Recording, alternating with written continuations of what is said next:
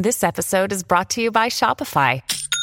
Forget the frustration of picking commerce platforms when you switch your business to Shopify, the global commerce platform that supercharges your selling wherever you sell. With Shopify, you'll harness the same intuitive features, trusted apps, and powerful analytics used by the world's leading brands. Sign up today for your $1 per month trial period at shopify.com/tech, all lowercase. That's shopify.com/tech.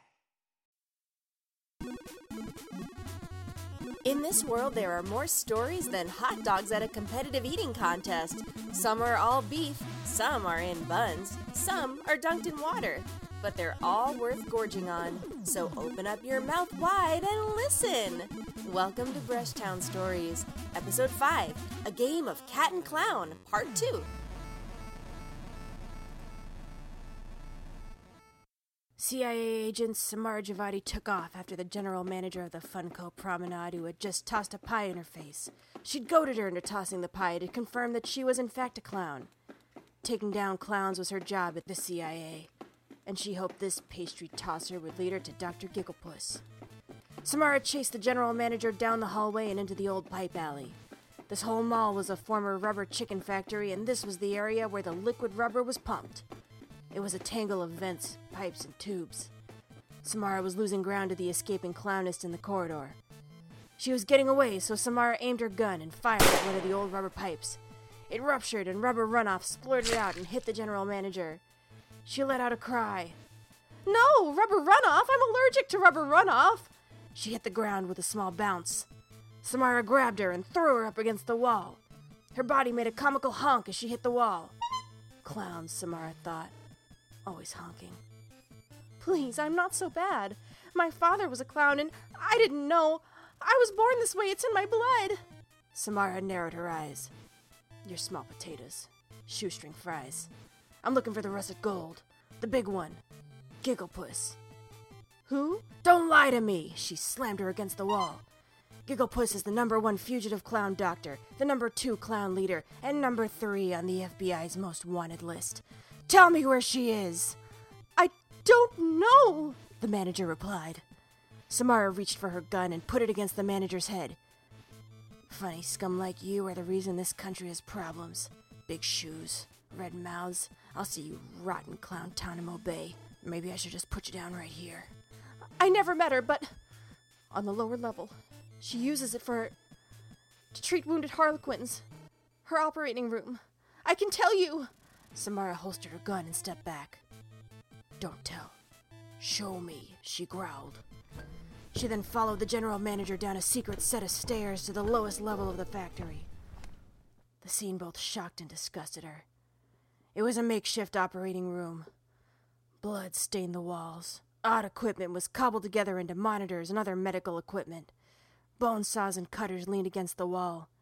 It was a real chamber of horrors. The general manager scowled. "Can I go?" "Yeah," Samara said. "But go turn yourself into the local police station." "Okay," the manager sighed. "Promise?" "Yes, Agent Javadi." "Okay, then. Wait, did you have your fingers crossed?" "You got me," the manager blushed. "I'll go right to the jail for real." And with that, the general manager was gone. Samara took in the room. There was an odd mix of robotic parts and other bits and pieces. What happened here, Samara thought. There was an operation, and recently. She looked over the readings on various printouts. Brain activity was spiking off the charts. Whoever was worked on in this lab was in bad shape. But how do I find Gigglepuss, Samara wondered. Suddenly, an alarm went off. "Intruder alert! Intruder alert!" Red lights began to flash as the door opened and a robot rolled into the room. "Halt! I am Defend Mailtron 394523325555233 9000, the robot declared.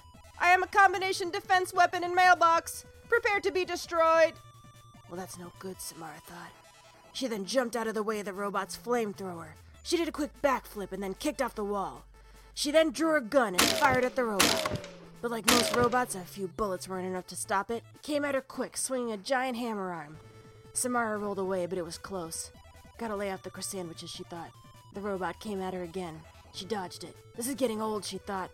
She grabbed the electric bone saw and held it up to the robot. "Mere blades cannot harm me," the robot said.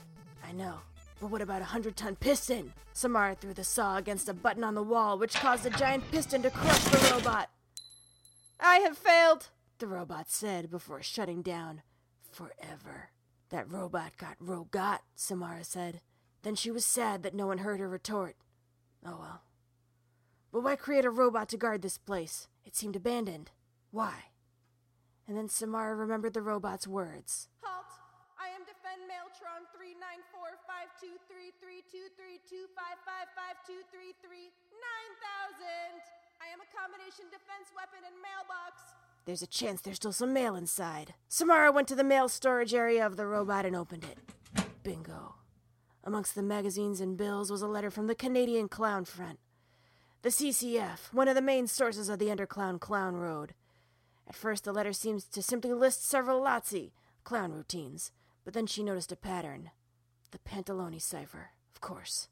About a year ago, the FBI had cracked a famous clown code called the Pantaloni cipher. It used a simple red nose substitution, and if you arranged the letters according to the arc of the spray of a squirting flower, then the true message would be revealed. Samara quickly reordered the message. A shipment of medical equipment. Various parts. Bionic floppy shoes? What was going on? What did they build in this lab? But then there's mention of a special part that had to be shipped separately. Secretly. Directly to Gigglepuss herself. At her home. "I got you," Samara smiled.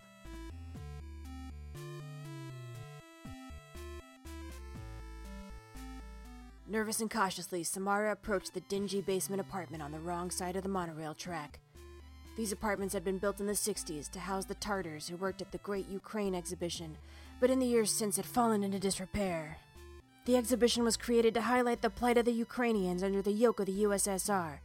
It was part propaganda, part Epcot, and a lot of borscht. Samara's parents went to the exhibition on their third date. They danced under the green dome and kissed in front of the gingerbread Odessa steps. She'd wanted to see it herself, but most everything, including the Great Kievatorium, was destroyed by Hurricane Isaac. Samara wondered if she was just stalling. She looked at the peeling paint on the door. She should have called for backup. She should have radioed it in. The door was unlocked. Samara pushed her way inside. At a grimy kitchen table sat Dr. Gigglepuss. Her poofy purple hair was matted and her makeup cracked. She put her gloved hands on the table. She smiled. "Agent Giovanni," Gigglepuss said. "It's good to see you." Samara stepped into the kitchen. The place was a mess. Dishes in the sink, the stove dirty. The floor was okay. Gigglepuss seemed to sense this. "Oh, it's not much to look at, dear. Not much to see. But then it's all I can afford." "It's more than you deserve." Samara put her hand on the table. It wobbled. "Even the table's off kilter here," she frowned. "You're coming with me." "After medical school, I was jaded. I cared more about getting awards and making money than healing people. I was the best in my field, and I knew it. I traveled around the world, stayed in the best hotels, dated the most attractive people. My patients were just a way of keeping score, of racking up wins, and I was winning. Then, I went to Hawaii." "I've never been. Never had the opportunity," Samara shot back. "So what, you choke on a macadamia nut and decided to go grease paint?" "No, I was almost killed by an elephant." Samara was confused, but she refused to give in to the story. She folded her arms. "Elephant?" She narrowed her eyes. "A circus elephant went berserk during a show. She killed her trainer and broke out of the Neil Blaisdell Center and ran through the streets of Honolulu. I was eating at a local sushi place. I'd ordered the most expensive dish on the menu, a type of fish only caught by hand during the full moon, served with a live lobster holding a diamond.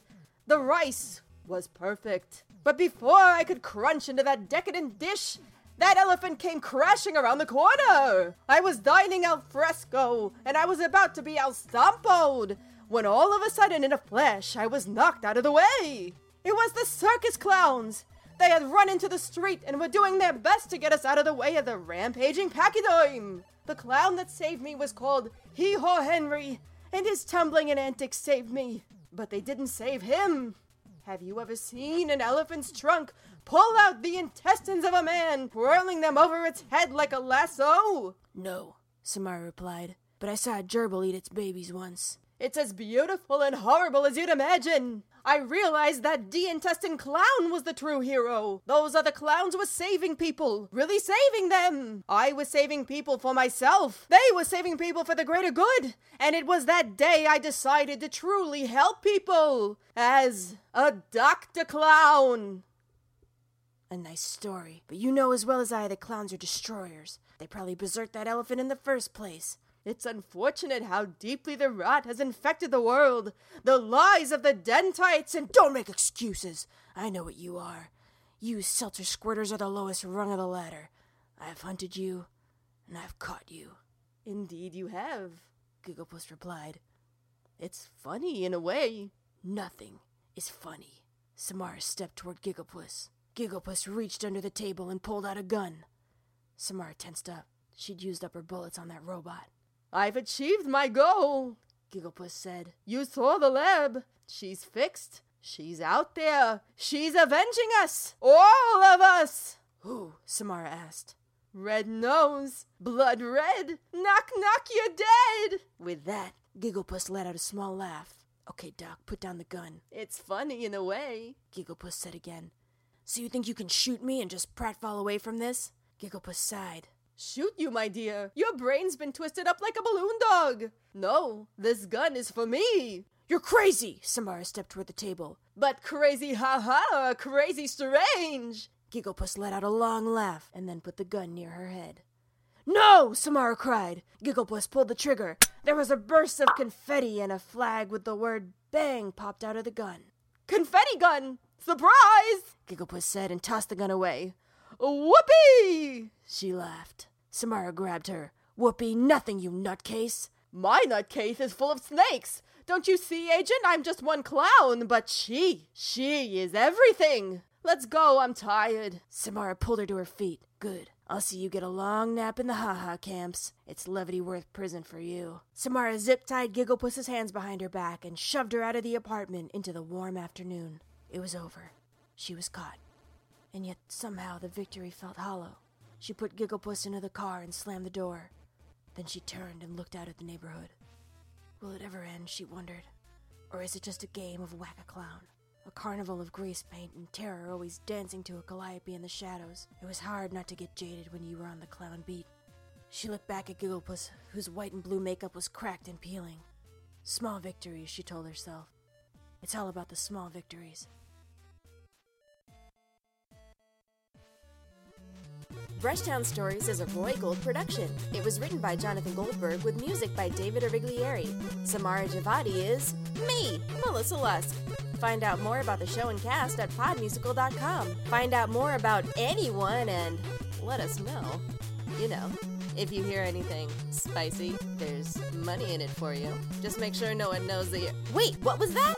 Wait a second. Who are you working for? Are you a mole? Thanks for listening, and have a suntabulous bicuspid of a day.